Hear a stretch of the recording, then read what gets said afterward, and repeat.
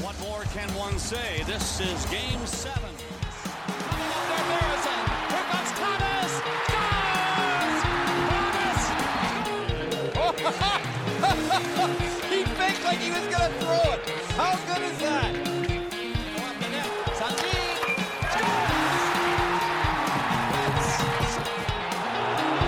Ottawa scores a goal, and the lead player nailed along the boards from a check from behind.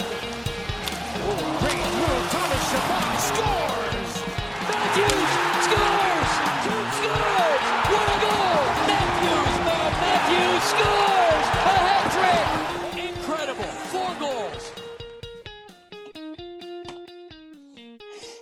Wow. So, there's been quite a change in the hockey landscape since our last episode. There's been tire fires in cities that don't begin with an O, which is a nice change of pace. There have been multiple players that have been announced sick or possibly have COVID. And it kind of seems like the return to play may not go as smoothly as we all thought. But of course, because we are a Leafs and Ottawa podcast, we're going to start with some Ottawa and Leaf news. Before we get into any of that, though, as always, please remember to like and review us on Apple Podcasts, Spotify, whatever everything that we're on. Follow the podcast on Twitter and on Instagram at Little Hockey Pod. Follow Jordan and I on Instagram and Twitter. And with that, let's just jump right into it because we've got a lot to cover today, and I don't know if we're going to be able to do it all in this hour. It has been a wild past couple of weeks. But we'll start with a bit of light news before we get into the main topic of today. And the Hockey Hall of Fame is going to have the announcements this week, and we have some arguments in our hatch to throw in the ring on some people we think should be able to make it. Right, Jordan? Yeah, that's right, Geeks. So I know that our first episode, we kind of dove into whether or not we thought Daniel Alfredsson was a Hockey Hall of Famer. And he's still eligible to make it this year. It's here, one sec, Geeks. Yeah. All right, sorry about that, guys. So just so you know, this is the first time Jordan and I are actually in the same building recording. We're at our parents' place rather than me being here and him being in his apartment. Yeah, that's right. So we tried to figure out some ways that we could actually record in the same room, but that didn't work out because we still don't have the hardware in order to support that. But so we're making do right now by just being in separate rooms and still recording over Zoom. So hopefully things go all right with this little bit of a spottier internet connection, even though we're in the same building. So we'll see how things go here. Yeah, But jumping back into what we were talking about there with the Hall of Fame. If you want to hear our thoughts on Alfredsson making it to the Hall of Fame, like you can go back and check out our first episode. We don't want to get too deep into that because we've kind of already covered yeah, it. we've already kind of touched on it, and there's just a lot of other stuff that we wanted to make sure that we could cover today. Yeah, just to quickly go over it, I'm just going to say I think he should be in the Hall of Fame.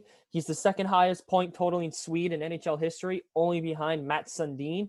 He's ahead of Lidstrom, the Sedins, Forsberg, Zetterberg, Backstrom, Marcus Naslund, and some other really, really good famous Swedish hockey players. He didn't win a lot of personal awards. The biggest personal achievement he won was the Calder in his rookie year, but he's always been an excellent leader, probably one of the best captains in, I would argue, NHL history. Like he's definitely up there. He's the definition of class, and you ask anyone about him, they said he was just a great person and a great ambassador of the game. So that's just quick summary. If you want to hear us go, no, yeah, you finished your thought, Geek. Sorry. Yeah. If you want to hear us go more in depth, again, like Jordan was saying, just go back, listen to the first episode. We talked about it there. We have a lot of other stuff we want to get to. Jordan, do you want to add something before we move on? Oh yeah, no, just like as a Leafs fan, like my opinion on Alfredsson has changed over the last little while. Just I used to think that, like, he didn't have the stats or the individual awards to back up a Hall of Fame induction, but after looking a little bit deeper into it, like based on what the requirements are as it is, like I think he's a surefire Hall of Famer. It's just a matter of how long it takes, because there's only so many people that get inducted each year, and sometimes it's a case of there's somebody that made a more significant impact that is up for a nomination, and they just kind of edge out somebody that still has a legitimate case to be made, but just maybe not as strong of one as some other guys. So it's a tough process to go through,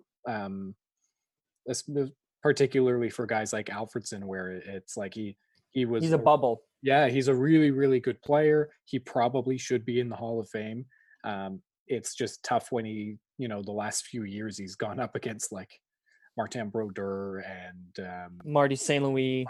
Yeah, like there's a whole bunch of surefire first ballot Hall of Famers going in, and then Jarome Iginla this year. Yeah, this year it's got to be Jarome Iginla who's going to get in on his first try.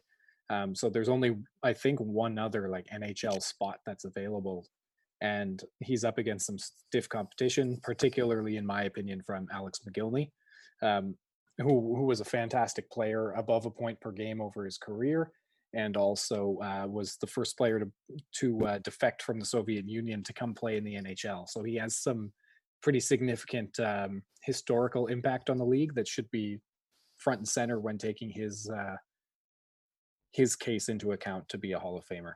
But to hear a bit more on our opinions on Alfredsson and the Hall of Fame, just go back and listen to our first episode, as much as it pains me to say that. Yeah, our first couple were a little rough, but I'd like to think we've improved. Yeah, I'd like to think so too. So with that, let's move on. Yeah, we'll get into the Buffalo situation with the Sabres clearing house earlier this week. I think it was Monday or Tuesday, where they started off by firing Jason Botterill, and then kind of kept it going throughout the day, replacing him with Kevin Adams, and then apparently firing, I think, another 20-some people from the organization on the hockey operations side. So pretty huge changes in Buffalo, and we just wanted to talk about it because it has some interesting parallels or comparables to things that are going, or that have been going on in Ottawa and Toronto the past few years, and also just because they're the Sabres are uniquely positioned as kind of a historic rival for both the Senators and Leafs. With the Leafs, it's I think it's the Battle of the QEW or something like that. Just they're two of the closest cities together with NHL teams in the league, and their rivalry with Ottawa was like right around the peak of both of the teams' powers in the first couple seasons post-lockout, when they would battle each other each year in the playoffs, and then the Senators ended up beating them to move on to the Cup final in 2007. Alfie's famous overtime goal. Yeah, exactly. What are your initial thoughts on it, Keeks? I've seen a lot of people compare it to Toronto back in, I think it was the 2015. The 2014-2015 season, when they just scorched earth, right? Yeah, that it was at the end of the season. Peter Horacek was the interim coach after they let Randy Carlyle go. They got rid of Nonis. Then they got rid of Nonis, all of the executives. They fired all of the scouts, the entire coaching staff, just everybody, and then started over. And that's how the Leafs ended up with Mike Babcock and Lou Lamoriello, and kind of the structure that they've got going right now. Yeah, what a lot of people were saying, the difference between the 2015 Leafs and the 2020 Sabres is a very key point. The 2020 Leafs were doing a complete organizational rebuild on and off the ice. The Buffalo Sabres have supposedly already done their on-ice rebuild. This is something where they are just completely changing the behind the scenes and their management, and hoping that these new guys can throw a playoff contending team together in one off season. Buffalo has too good of talents in Jack Eichel, Rasmus Dahlin, and some of the supporting cast like Jeff Skinner. We can get into that in a minute, but yeah, like For No, sure. but It like Jack Eichel and Rasmus Dahlin, the problem with the team is that those two guys are standing on an island by themselves right now with no support from any of the other guys. Like yeah. Jack Skinner is a serviceable NHL and a serviceable forward. It's making $9 million a season or something for the next 6 years after this one, 6 or 7. Well, I mean, if he stays at a plus 30 goal pace, 35, 40 goal pace, it's worth it. But he's got to Sure. play with Eichel. Yeah, but he played with Eichel this season, and I think he got I don't even think he hit 15 goals. Well, no, he was a third line player under Kruger. Oh, really? Okay. Yeah, no, he didn't play top six because he didn't immediately respark his chemistry with Eichel at the beginning of the year, and Kruger demoted him and just kept him down. Yeah. But well, again, with the organizational rebuild, doing it on the office side of things rather than the on ice, is GMs take longer to make their impact than coaches do, usually, right? Like I would agree with that. Coaches can make a change almost immediately. It changes the locker room, it changes the day-to-day with the players, and it can really change the atmosphere around their team on the ice. With management, they have to look at the scenarios in a different way. You know, they don't control how the players play, the systems they use. They just go out and they try to get the assets in the coach's hands in order to make a successful team. And it can take time to get those assets and to develop those assets. Now, you can look at Buffalo's drafting and scouting record over the last, you could even say 10 years, and it's been genuinely bad. Oh, yeah, for sure. Beyond Dahlin and Eichel, maybe they've got Sam Bennett, right? Sam Bennett? Sam Reinhart. Sam Bennett Reinhart, is on Calgary. Yeah, that's right. I couldn't remember which Sam they had. Like he didn't turn out the way that they were hoping he did in terms of a high-end scorer, but he seems to be like a serviceable middle six type player. He's not putting up a ton of points, but I don't really think he's like an anchor on any line he's on. No, he's a 50-55 point player, but that's about it. A good player. It's not the kind of return you want out of a second overall pick. No, because he was right after Ekblad. I think so. Yeah, he was the 2014 draft, right? Yeah. But yeah, like with the players that they have no hits outside of the first round other than Victor Olofsson. That's right. Victor Olofsson? Yeah. Who was a 2012 or 2013 fourth round pick. Yeah. And he's just now starting to make his way in the NHL. I get some players take a little longer, but you got to do better than one hit.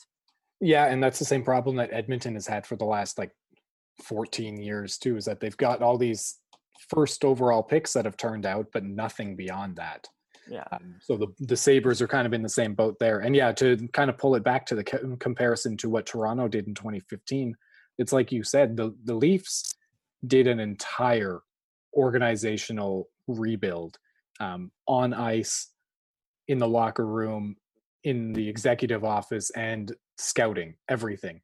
And it changed the entire culture of the organization, at least from an outside view it did. And it changed everything on the ice for them too. It was just a whole different mindset, and it changed everything. But with the Sabres, their ownership is saying that they don't feel like they're still a rebuilding team. So they're trying to restructure their entire off-ice organization while they think that they're in their competitive window.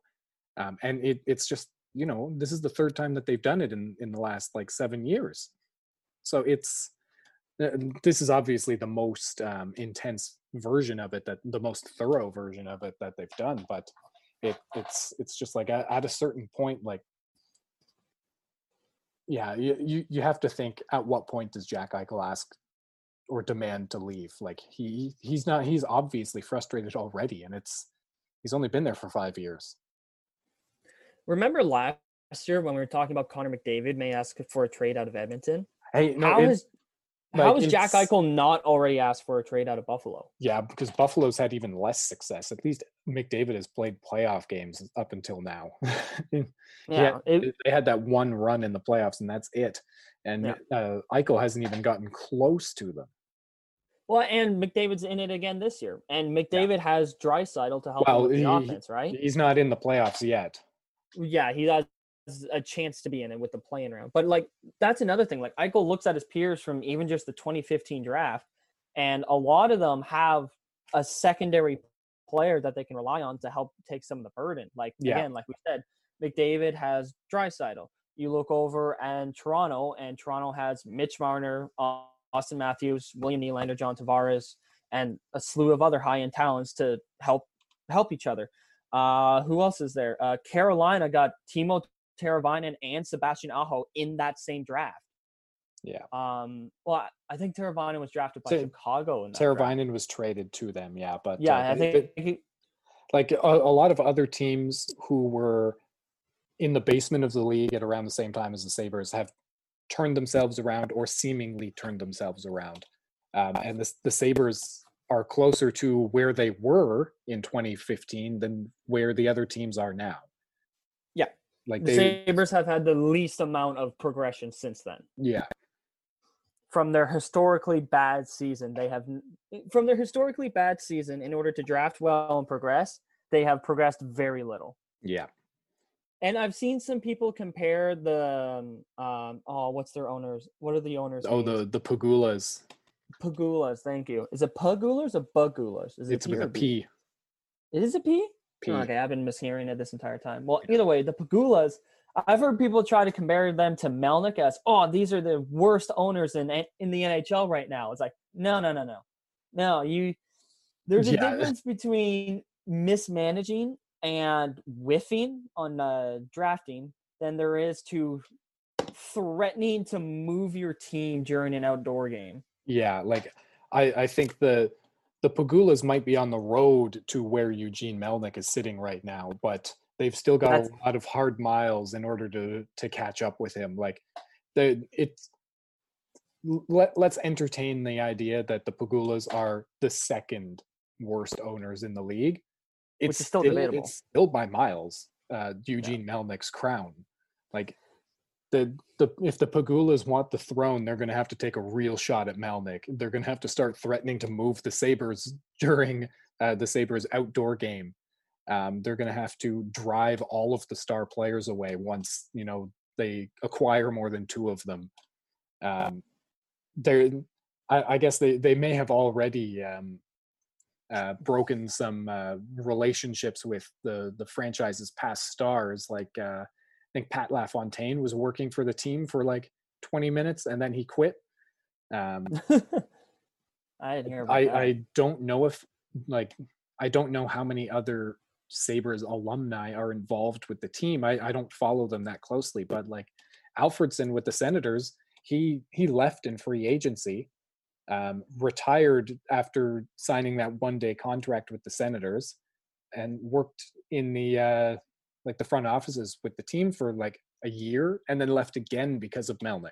So twice within a few years, Daniel Alfredson leaves the team because he's like, I can't deal with Melnyk, and then he goes and talks to the mayor or some reporters at a political event saying like, I'm not going to be involved with the team until Melnyk's gone, or something along those lines. Which, valid. Yeah, no, it's totally fine. But yeah, if the Pagulas, if Sabres fans are saying that the Pagulas are giving Eugene Melnyk a run for his money as the worst owners in the league, like it's, it would be saying like, I'm giving Usain Bolt a run for his money in a race. Like, sure, I could be the second fastest person on the planet, but if I'm still not, I'm still not close to Usain Bolt. Yeah. The Pagulas are not close to Eugene Melnyk. No, Melnyk fired Jim Little because Jim Little said, "Hey, you're doing a shitty job as owner." Yeah. Melnyk fired his personal jet pilot after she put in her 2-week resignation because she had the audacity to quit. Yeah. And then he didn't pay her the money that she was owed. Yeah. Yeah, like I think I made up a short list of some things that I could remember off the top of my head that Melnyk has done. So this isn't at all. Yeah, this isn't all of it. This is what I could remember off the top of my head. During the 2017 NHL 100 Classic celebrations, on the eve of the actual outdoor game, he threatened to move the team unless if things turned into a disaster. The failure of the LeBreton Flats arena deal and subsequent lawsuit, the subsequent billion-dollar lawsuit against him. The revolving door of executives, Tom Anselmi, Jim Little, there was a bunch of executives that were with the team when it was first founded. I think Cyril Leader was the guy that had that position, CEO or whatever, and he was fired of like a while ago, and he was involved in a lawsuit against Melnyk. I believe it was Cyril Leader, anyways. He's been sued or is currently being sued by a casino, former executives, a corporate pilot, and the LeBreton Flats partners. So the casino one's interesting because it's also only for $900,000. Only in quotations. That's a rookie. A rookie's 1 year of a rookie salary. Like, yeah, most billionaires would be like $900,000. Okay, fine, whatever. Yeah, that's a percentage of their net worth. But Melnyk's Melnyk, and he wants every single dime and penny that he can get his hands on, and he doesn't want to give them out to anyone, regardless of who they are or what he legally owes them. Yeah, exactly. And then so some other things. Alfre's divorced from the organization twice. His cost per point and 5 years of unparalleled success quotes. Yeah, those were bad. Kyle Turris, Erik Karlsson, Matt Duchene, and Mark Stone departures all within a year and a half of each other.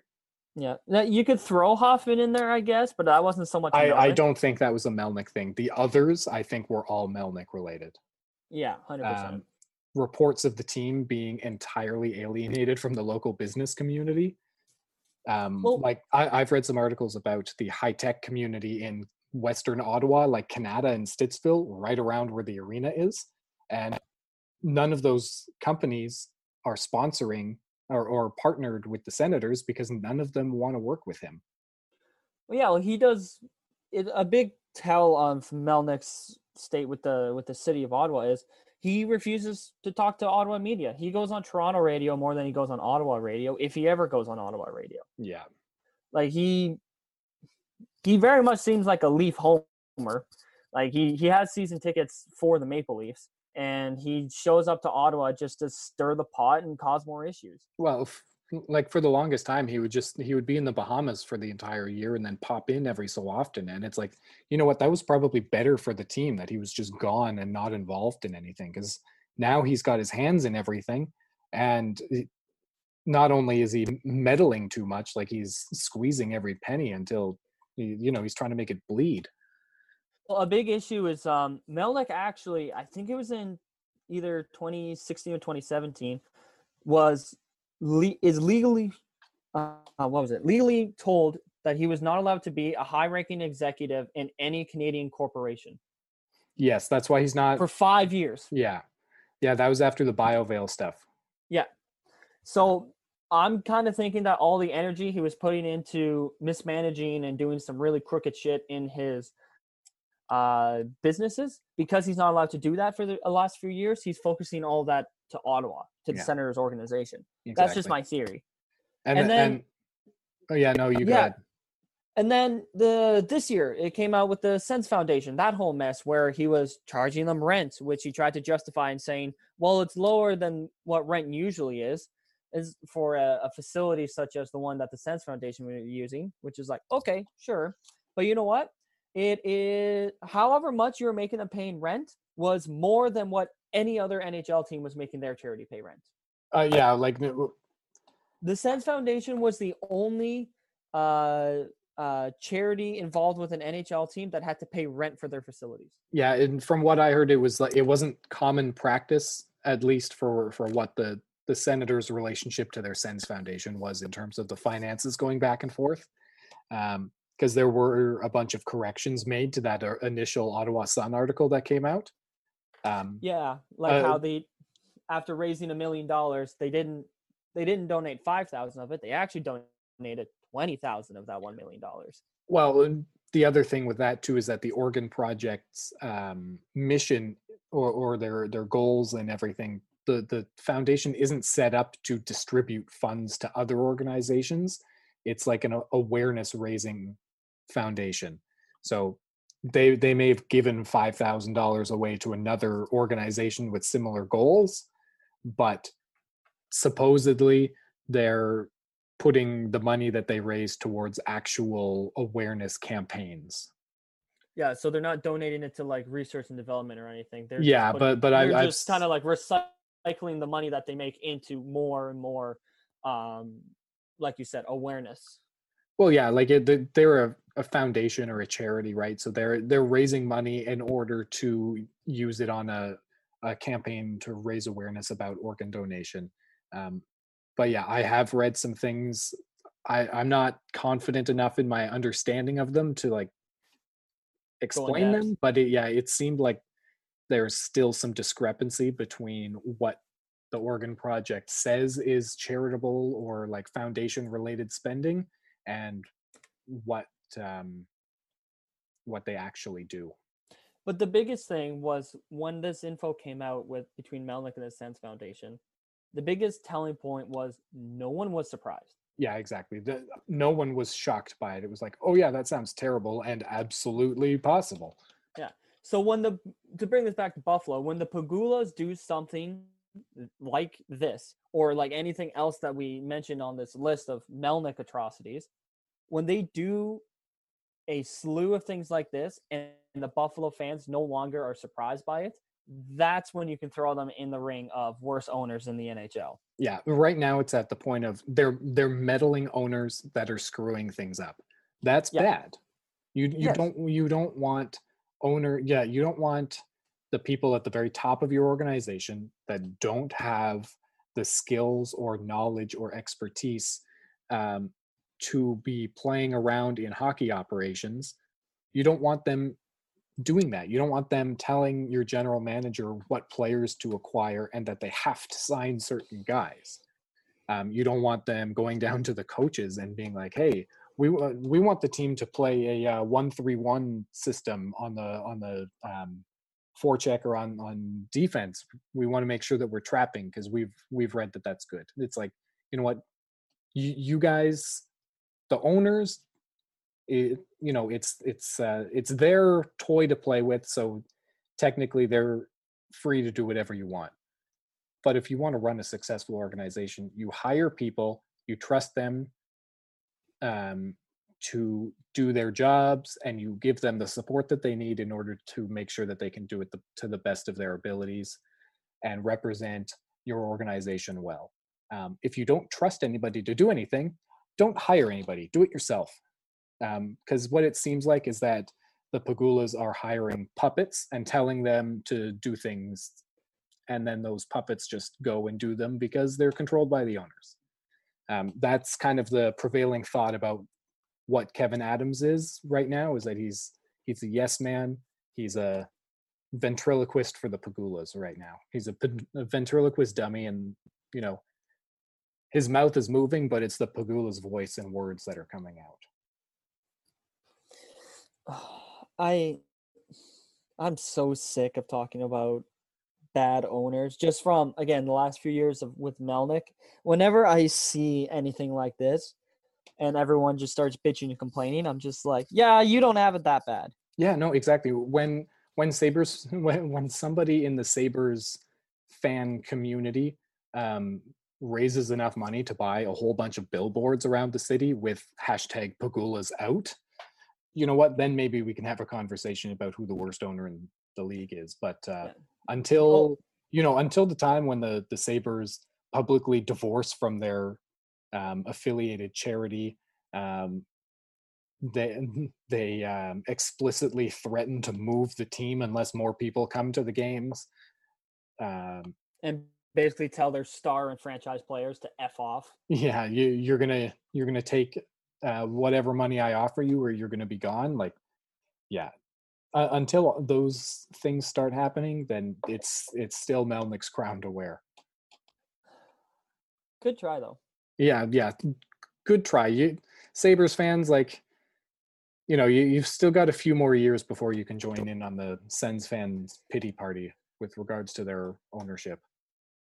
I'm so sick of it because I want to go see games, but I can't justify spending the money to help that man. Yeah. Well, speaking of being sick, apparently there's 11 NHL players that have tested positive for COVID over the last couple of days. And I think they're primarily in Florida and Arizona, which, from my understanding, are total shitholes when it comes to the response to COVID-19 right now. So it's not surprising that a ton of professional athletes are testing positive in areas where a ton of regular people are also testing positive. So yeah, Geeks, what do you think? Do you think the league can come back? Can they? Yeah, I don't know if I have the medical knowledge to say whether they can or not. Should they? Absolutely not.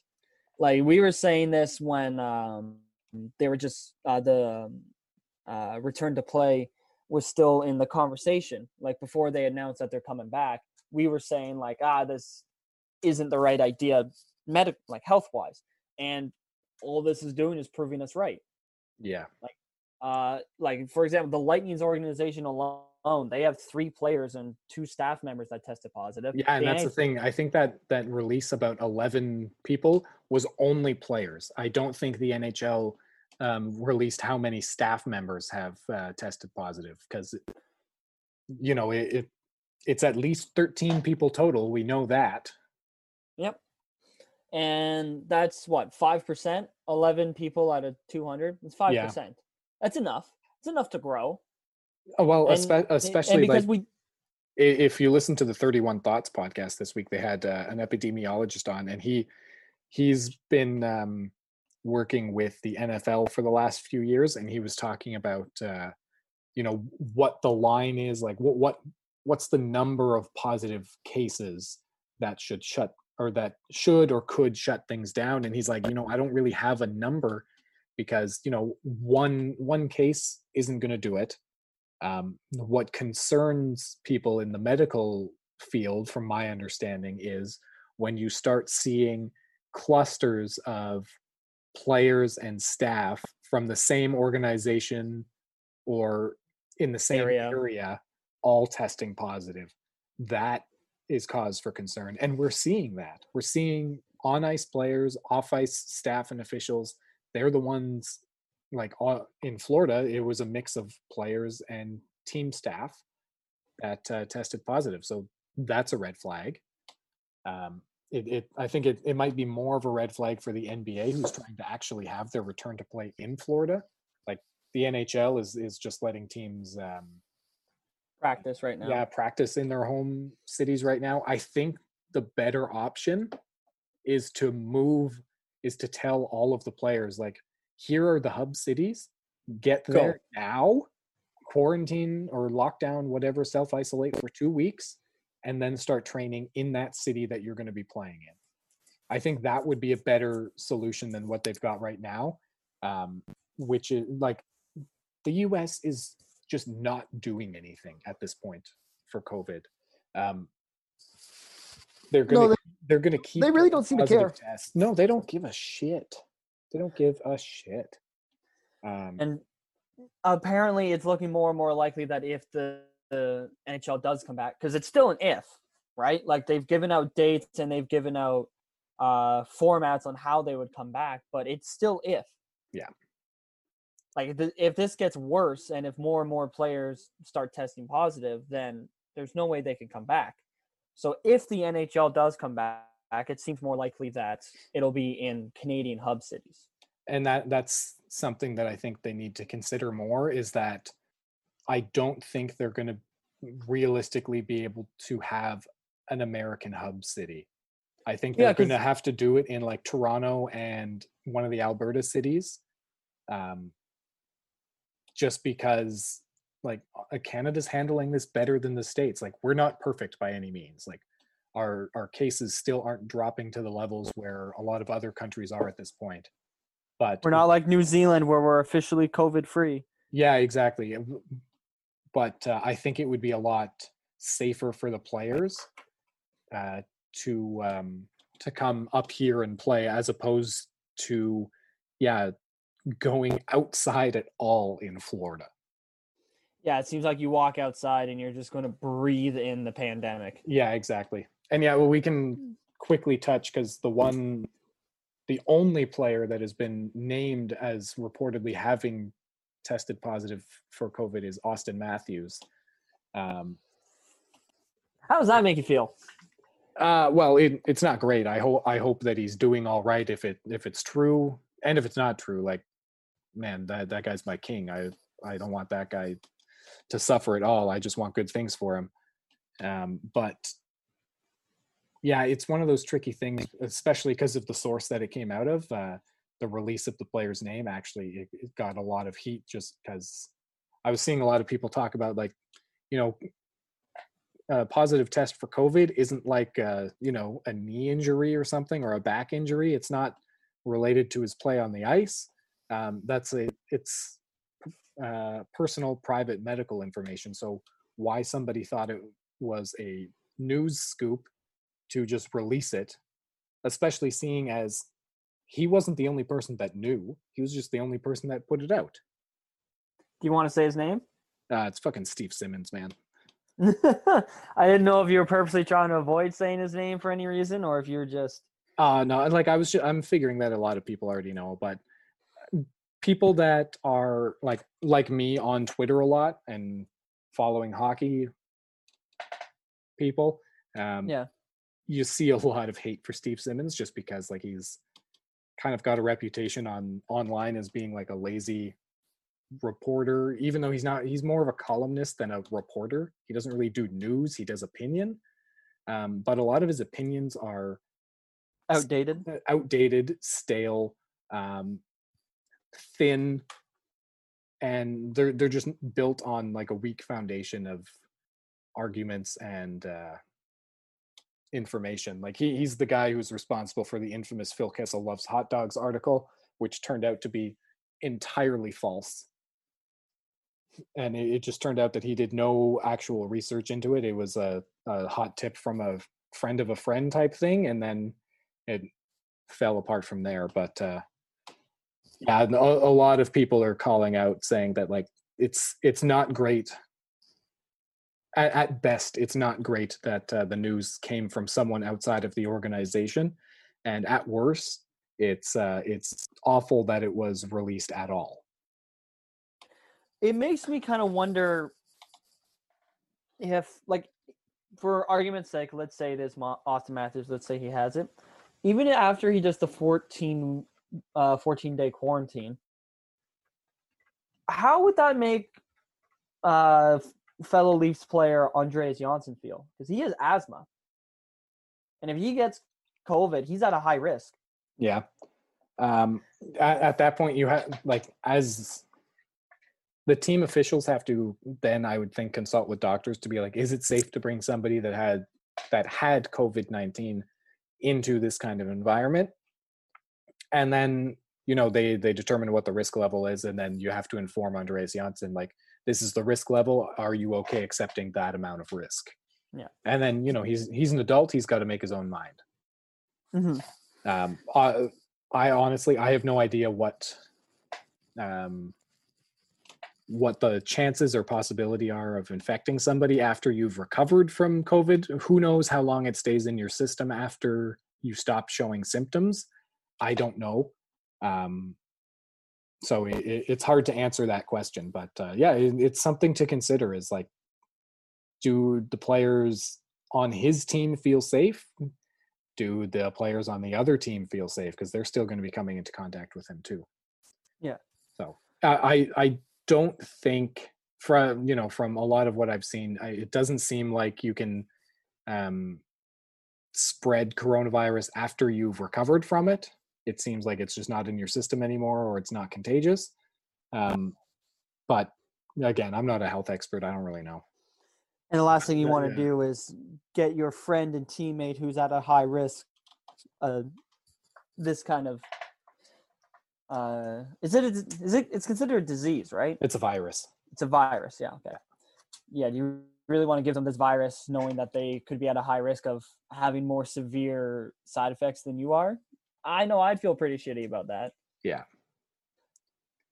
Now, how is it going to affect this is what I'm wondering. How is it going to affect the draft if they have the lottery, a placeholder team wins one of the 3 lottery spots, and then it gets announced at the play-in rounds and that the return to play isn't going to happen?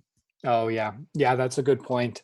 I would think in that case, they just go by point percentage, and if you happen to be that team in that spot in the placeholders, congratulations. That's what I would think. Or no, I think they would kind of go on to that next phase of the draft lottery. Because you know how after the qualifying round, the losers go into the those placeholder spots, and then they're in a lottery. If one of those placeholder spots wins the lottery, there's another lottery to determine who wins that spot as the placeholder team.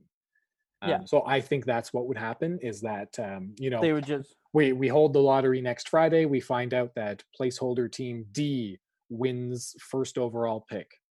And then the following week, we find out that the NHL is not returning to play. They're going to cancel the rest of the season and playoffs. And then I think that's when they rank the teams by points percentage, and then they have another lottery to determine who placeholder team D is, just based off of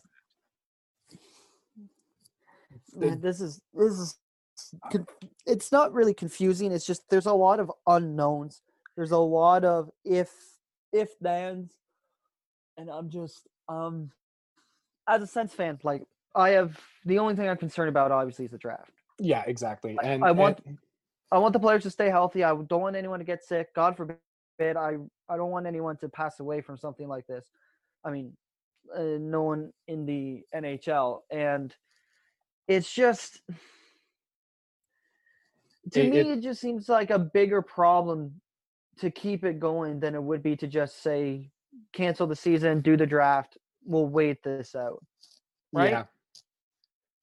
I don't know. That's just we said that last time, and if it comes back and if it's safe to come back. Again, I'm going to watch every game of every series because I love hockey and I miss it. But I don't want it to come back and threaten the lives of the players and the staff, or the general public too, because like those, or the general public, because who knows who the players are interacting with or where they're going when they're not on the ice. Like there's a whole bunch of different things. All it takes is one person sneaking out of the hotel and going to a bar in order to infect 100 other people, right? That's all. Yeah. So, like, I don't know if there's too much we can add. Like, I can hear it in both of our voices. I know, that we're just sick of it. Well, it's been 3 months of this already, and it's just that, like you said, it's the unknown of it all, right? It's every single hockey content producing person or site is just churning out stuff about what happens if this happens and what happens if that happens, and it's like, okay, just tell me for sure one thing, please. For God's sake, make up your so that's minds. What's nice about the draft lottery next Friday. At least we can get excited about that happening for sure. Speaking of, we want to do something really fun for the draft lottery, and we should probably mention that. Yeah, that's right. We're going to record a bonus episode. We actually upgraded our podcast hosting service just for this reason. We want to have some extra content to put out. So we're going to be recording a live reaction while Keegan and I are both watching the draft lottery unfold.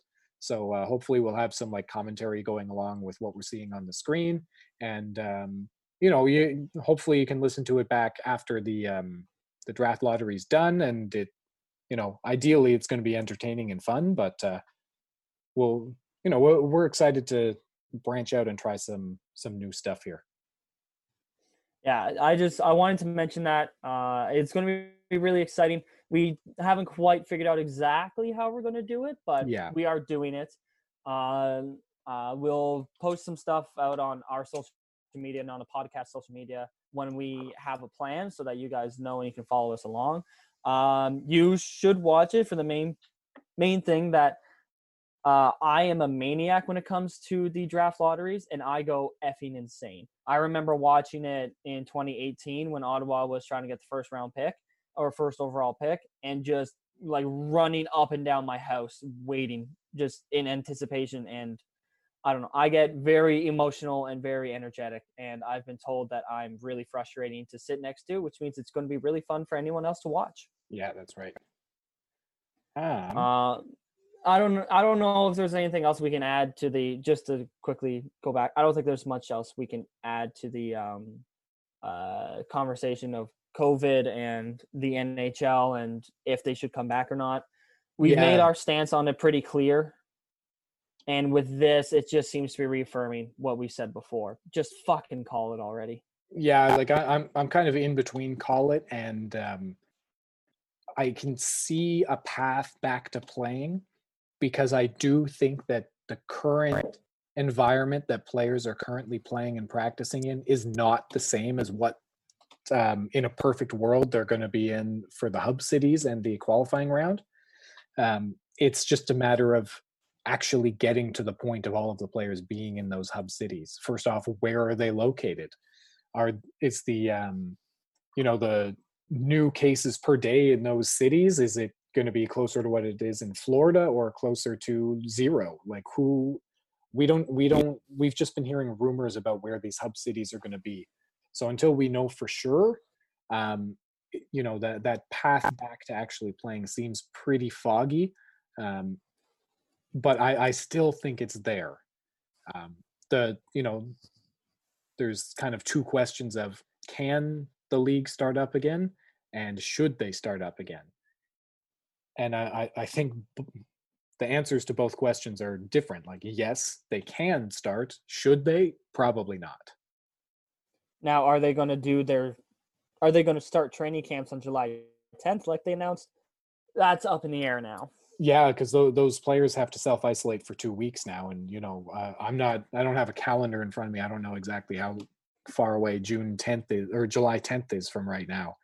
But it's got to be like, inching really close to exactly 2 weeks here. 2 weeks from today is July 4th. Okay, so 3 weeks. So it's 3 weeks. So any players that test positive this week will likely are boned. Yeah, will likely miss the start of that training camp if it goes ahead and starts on July 10th. But yeah, Keegs, you're right. I don't think there's anything else we can add on here, and we want to get to a new segment that we're going to be doing every week here. Something a little more lighthearted with all this doom and gloom. That's right. Something a little bit more lighthearted and fun. And I've actually designed this. Keegan doesn't really have an idea of what this is. I'm going to reveal it to him live on the show here. This is going to be interesting. So this is going to be a game that we play towards the end of every episode. I've named it the Double Agent Game.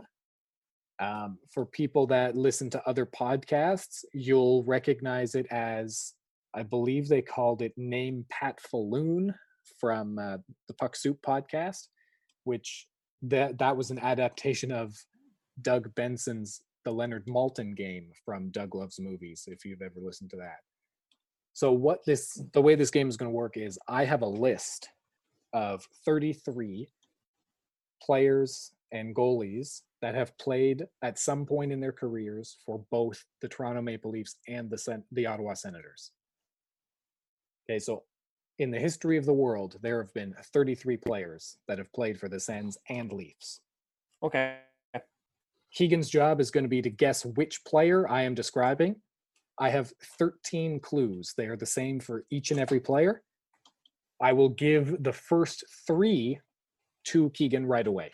So those first 3 clues are the player's current age, how many games they played in their career, and the most recent team they played for. Okay. So for every player, you get those 3: current age, number of games played, and their most recent team. Okay. After that, I've got 10 remaining clues, and Keegan's job is going to be to bet how many clues he thinks it is going to take him in order to correctly guess the player that I've got. So the first of those 10 clues is their amateur team, followed by height and weight, draft position, draft team, the years that they played in the NHL. So that's just the years that their career spanned. Mm-hmm. Combined points that they scored with Ottawa and Toronto. Oh, with both? For both. It's combined points. Okay. Their nationality. Ooh. Their best individual season. So that one is a little bit subjective based on what I think their best season would be. So it could be the most points they got. For goalies, it could be their best save percentage or most shutouts, most games they played, most wins. So it's kind of a little bit subjective and tricky there. Yeah, but you're not going to give me their stats, just the year. I'm not giving you their stats, just the year. Okay. Because the stats may give it away. That's right. Especially if it's a goalie and you say their best year was 2010 when they had a .930 save percentage. It's like, I would just say 2010, 2011 or whatever. Okay. Okay. Then the next clue, you would get a choice. Okay. You would either get the jersey number that they wore for the Senators or the jersey number they wore for the Leafs. You would get either one. And I'm excited. And finally, the last clue would be every NHL team they played for. Huh. All right. Okay. All right, let's do this. I got it. All right. So I've actually made up a way that people listening at home can play too. Oh, how'd you do that? So what I've done is I've made a bunch of images for the podcast's Instagram stories. So if you want to play along, just pause the show and go to our Instagram at Little Hockey Pod and check out our stories. The first image in our story is going to be our or the description of the game. The second is the rules, and the third is the first actual picture for the game. So what you do there is you take a screenshot of it and you put your bet in the bottom right corner, the bottom right box, and you have to tag 2 friends as well. Just, for the whole Instagram thing. That seems to be the way you get followers and whatnot. I love how you're specifying no Googling. Yeah, don't Google. All right. Here, Keegs, I'm just going to pause the pod for 1 second. Yep. And we're back again. All right, so the third image in our Instagram story is going to be the first 3 clues, as well as your bet of how many more clues you think you can get. You also have to tag 2 friends on it. So you take a screenshot of it directly from the podcast's Instagram story, and then you share it on your own story. You fill in your bet and your 2 friends, okay? And then just watch the rest of or watch each of the clues, and then when you think you've figured out what player it is, reply to that clue, okay? So if it's, if you think you have a guess on the amateur team, reply to that amateur team story, and you'll be entered in. And if you beat Keegan, then you will be mentioned and you'll get a shout out on the next episode. All right. Sounds good to me. So what I'm going to do is each time I am going to give you an option of A, B, or C. And then you tell me which one of those you want, and that will determine which player you're going to be trying to guess, okay? Works for me. All right. So A, B, or C? Let's do B. I feel like we should have like game music or something. We should look into that. Tell you what, we'll crowdsource that. If anybody wants to make some game show music for us, please feel free. Okay, so you have picked B, Welcome. And that is player number 20 on my list here. Okay. So this player, his current age is 51. Holy shit, I'm not going to get this. Okay. The number of games he played in the NHL, 1,417. All right, so it's a player, not a goalie. He most recently played for the Ottawa Senators. How many guesses do you think you can get this person in? You can go 0 to 10.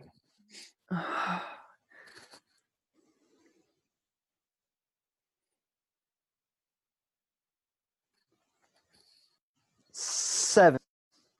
Okay. I'm going to say it's going to take me about 7 more clues. 7 more clues. Okay.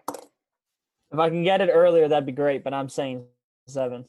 All right. So folks at home, you can go directly to our Instagram story. I'm uploading it now live on the show. So let's go. Oh, then I'm going to make sure not to look at it. Yeah. Don't. No cheating.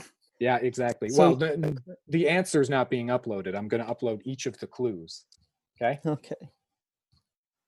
So, 51 years old, 1,417 games played, most recently for the Ottawa Senators. His amateur team is the Peterborough Petes of the OHL. Sure. That's not going to help me at all. Fuck. All right, next one. Next one. Okay, height and weight. He is 6'3", 208 pounds. He's not small. He's 50. Say he retired in his mid-30s, which was – so he last played for Ottawa probably in the early 2000s, mid-2000s. Okay, keep going. Keep going. Draft position. First round, 7th overall. First round, 7th overall? Jesus. Yeah. I have a guy in mind, but I don't think he's old enough, and I don't know if I think he played for both. Do I only get one guess?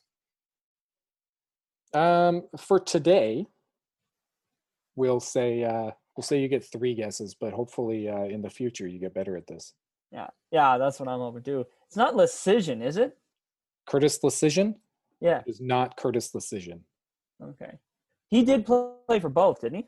No. No? No. Oh, I thought he did. Wow, that's embarrassing. Okay, next one. All right.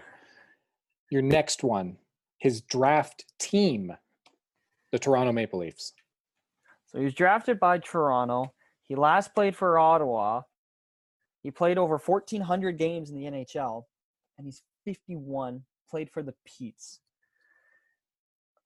7th overall. I'm going to need the draft year. Damn it. All right, next question. Years played. Okay, there we go. 1988 to 2009. Oh, he played later than I thought he did, and he played for Ottawa in 2009. Who the hell played for Ottawa in 2009 and retired that year? Shit, that was right before I really started paying attention. This is a lot more frustrating than I thought it would be. How many more hints do I have? I said 7. You said 7, so 1, 2, 3, 4, 5. You're on number 5. You get combined points and nationality. Give me the combined points. 2009 in Ottawa. Okay, combined points with Ottawa and Toronto, 59. What? Oh, so he wasn't on there for long. Who was a rental for Ottawa in 2009? Well, and remember, he also played for Toronto too. So some of those points are with the Leafs.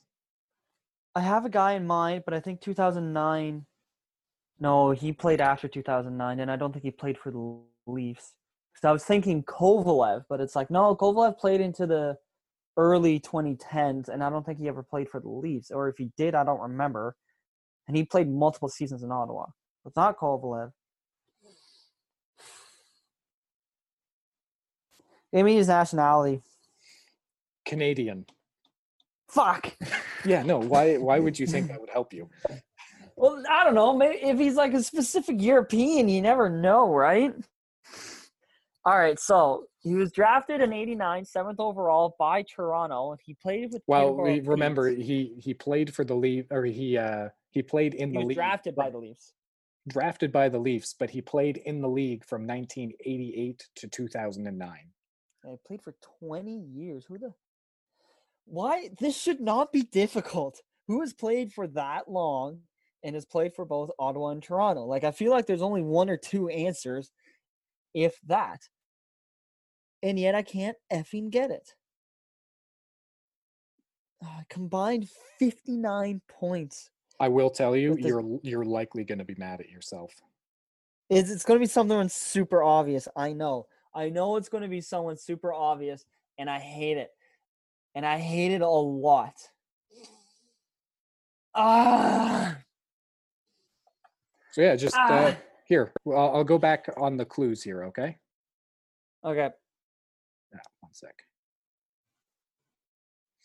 So, 51 years old, 1,417 games played, most recently with the Senators.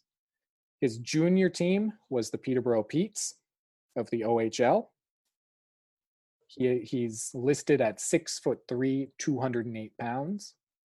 Drafted in the first round, 7th overall by the Toronto Maple Leafs. Played from 1988 to 2009, and he scored a combined 59 points with the Sens and Leafs.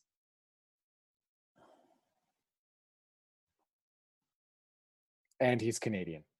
Yeah. Because that's helpful. Yeah, really, eh? Yeah, that's right. I believe that's how it's supposed to work. I for whatever reason, I can't think of anyone who's played for both teams that would be that old now. Like, this is not. He last played in 2009, and if he's 51 now, then he must be in like his 30s or 40s. Well, that was 11 years ago, so he probably retired at 39 or 40. So you're not going to make your 7 clues. Do you want me to keep going? Yeah, keep going, because I ain't getting this. Okay. His best season is 1991-1992. And again, that could be total number of points they scored. It could be, wins or shutouts or anything. They could have won a trophy that year. Like, there's one guy I'm thinking of, because it was around that time that Luke Richardson went from being on the team to coaching. But I don't think he was that old, if he played for the Leafs, I don't freaking remember it, but he was a defenseman and he didn't get a lot of points. But I don't know how old he was. And I don't know if he played for the Leafs, but that is the only guy from that team that I could think of that would be that old. Because I'm pretty sure Dean McHammond wasn't on the team at that point. And even then, I don't think Dean McHammond was that old. I think he was in like his early 30s at the times. And again, I don't think he played for Toronto. It's not Martin Gerber, because he didn't play 1,400 games. And he definitely didn't get 59 points. He definitely didn't get 59 points. That would be wild.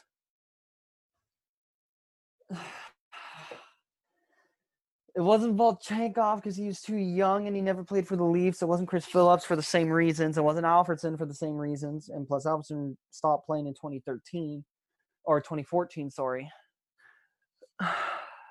There's got to be someone on that team I'm not thinking of. Well, do you want to make a guess? That was 8 clues because you gave me his Yeah, you're on 8 clues, so you've already lost. Yeah, fucking Luke Richardson. I don't know. You're correct. Fuck off. Yeah, Luke Richardson. He played for the Leafs? He was drafted by the Leafs. Yeah, he played for the Leafs twice, actually. Really? Yeah. Huh. I did not know that. Yeah, because he was the only one I was thinking was in the right age, because I know he retired around then.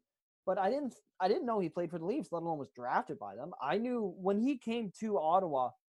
Again, this was before I was following hockey as closely as I am now.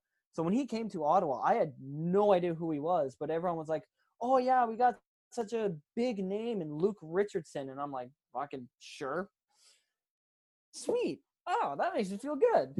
Yeah. Kind of. See what I mean, though? I knew you were going to be upset when if you didn't get it at all. Yeah, you would have been pretty bummed by that. Yeah, that was 100% a guess.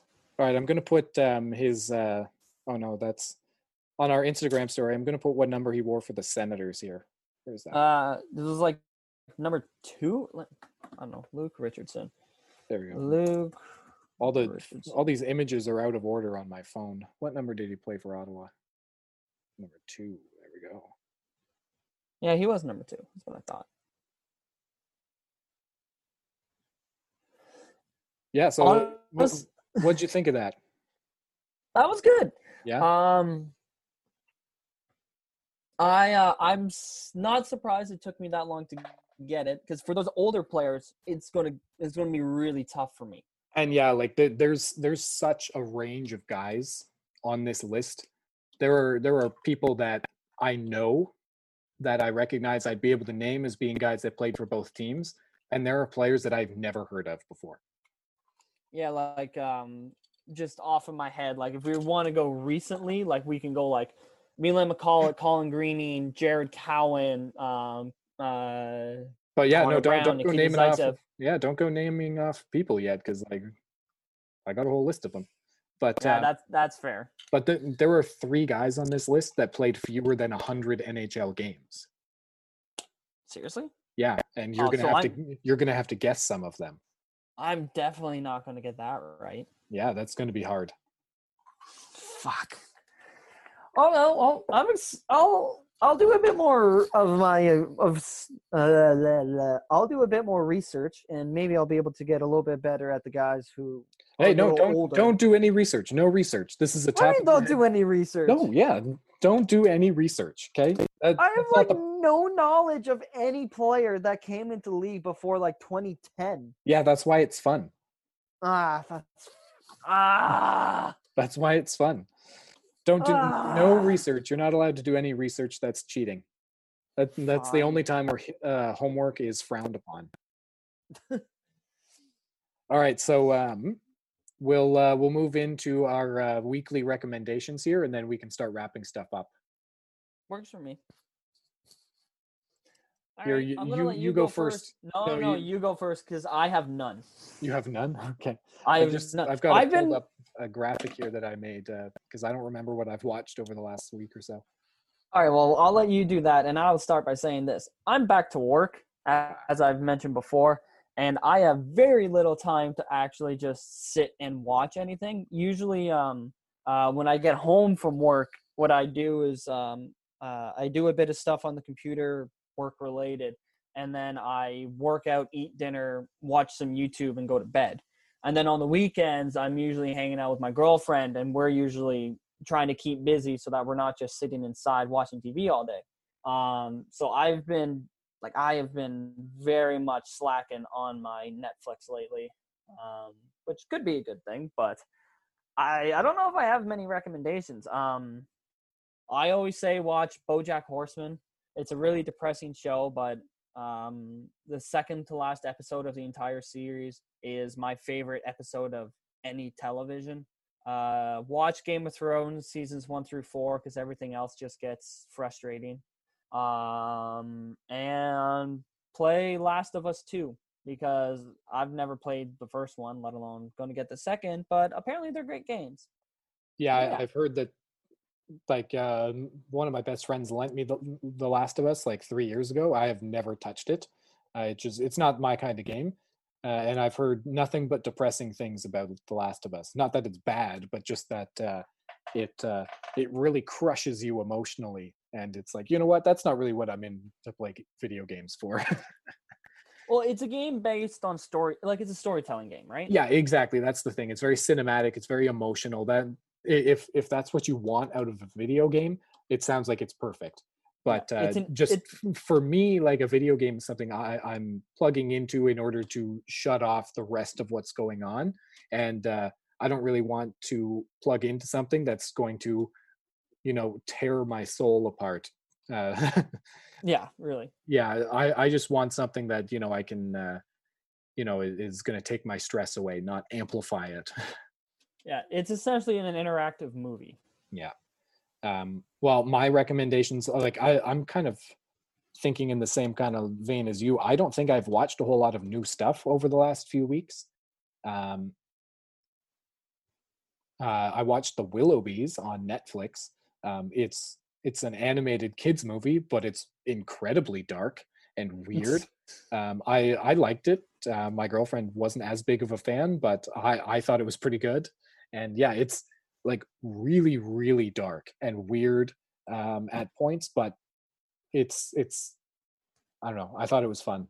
And also I'll recommend because the announcement for the PlayStation 5 came out last week, and there kind of some confusion about whether it's a standalone game or an expansion, but Spider-Man Miles Morales is going to be coming out on the PlayStation 5, and I loved the Spider-Man game for PS4. It's great. So I recommend playing the Spider-Man for PS4 if you've got it, because it's fantastic. It's beautiful, and the gameplay is a ton of fun. Yeah, I had a 360. I have a One, but I think for the next gen, I'm going to switch over to PlayStation. Yeah, I love the PlayStation now. I don't think I'll be ever going back to Microsoft, unless there's like a game or a franchise that I really want. Yeah, but like Xbox's console exclusives are like Halo, which is fun, but I haven't played Halo since Halo Reach. Yeah. And anything else that they have, obviously I don't care enough about it because I can't even think of it. Yeah. Whereas PlayStation has Last of Us, it has I think Horizon Zero Dawn. I think that's multi-console, but that one's really good. And they're coming out with a new Horizons game as well. Well, Spider-Man's a PlayStation exclusive too, and that's the reason why I got a PS4. I saw the Spider-Man stuff at E3 like 5 years ago, and I was like, all right, well, I need to buy that when it comes out, so I'm getting a PS4, not an Xbox One. Yeah, you made the right call. I have the One. I don't like the One. Yeah, part of it is that it needs to be hooked up to the internet in order to be like fully useful, serviceable. Yeah. But it is what it is, and I'm just not going to make the same mistake again. Yeah, that's right. Well, I think that's all the time we've got for this week. So at least until Friday anyways. So everyone stay tuned. Make sure you follow the pod on Instagram and Twitter at Little Hockey Pod. And you can follow me, Jordan, at JSmall1771. It took you a little while to get that there. I know, I couldn't remember what I was talking about here. I'm trying to do 3 things at once, and my brain is barely good enough to do one thing at a time. I know, I'm kind of in the same boat as you. If you want to follow me on I thought I felt a burp. Sorry, guys. If you want to follow me on Twitter, I am little_little at 28. I would say follow me on Instagram, but that's not really a whole lot of fun. I'm not really on Instagram all that much. But follow the pod on Instagram and Twitter. Jordan's pretty active and has been really good at tweeting and staying active with the community and with the fans, which has been awesome. Yeah, I'm trying to keep that up just to get the engagement stuff going. And we're getting noticed by Sean Simpson every so often, local radio guy for TSN 1200. Hopefully we can get some more followers on there.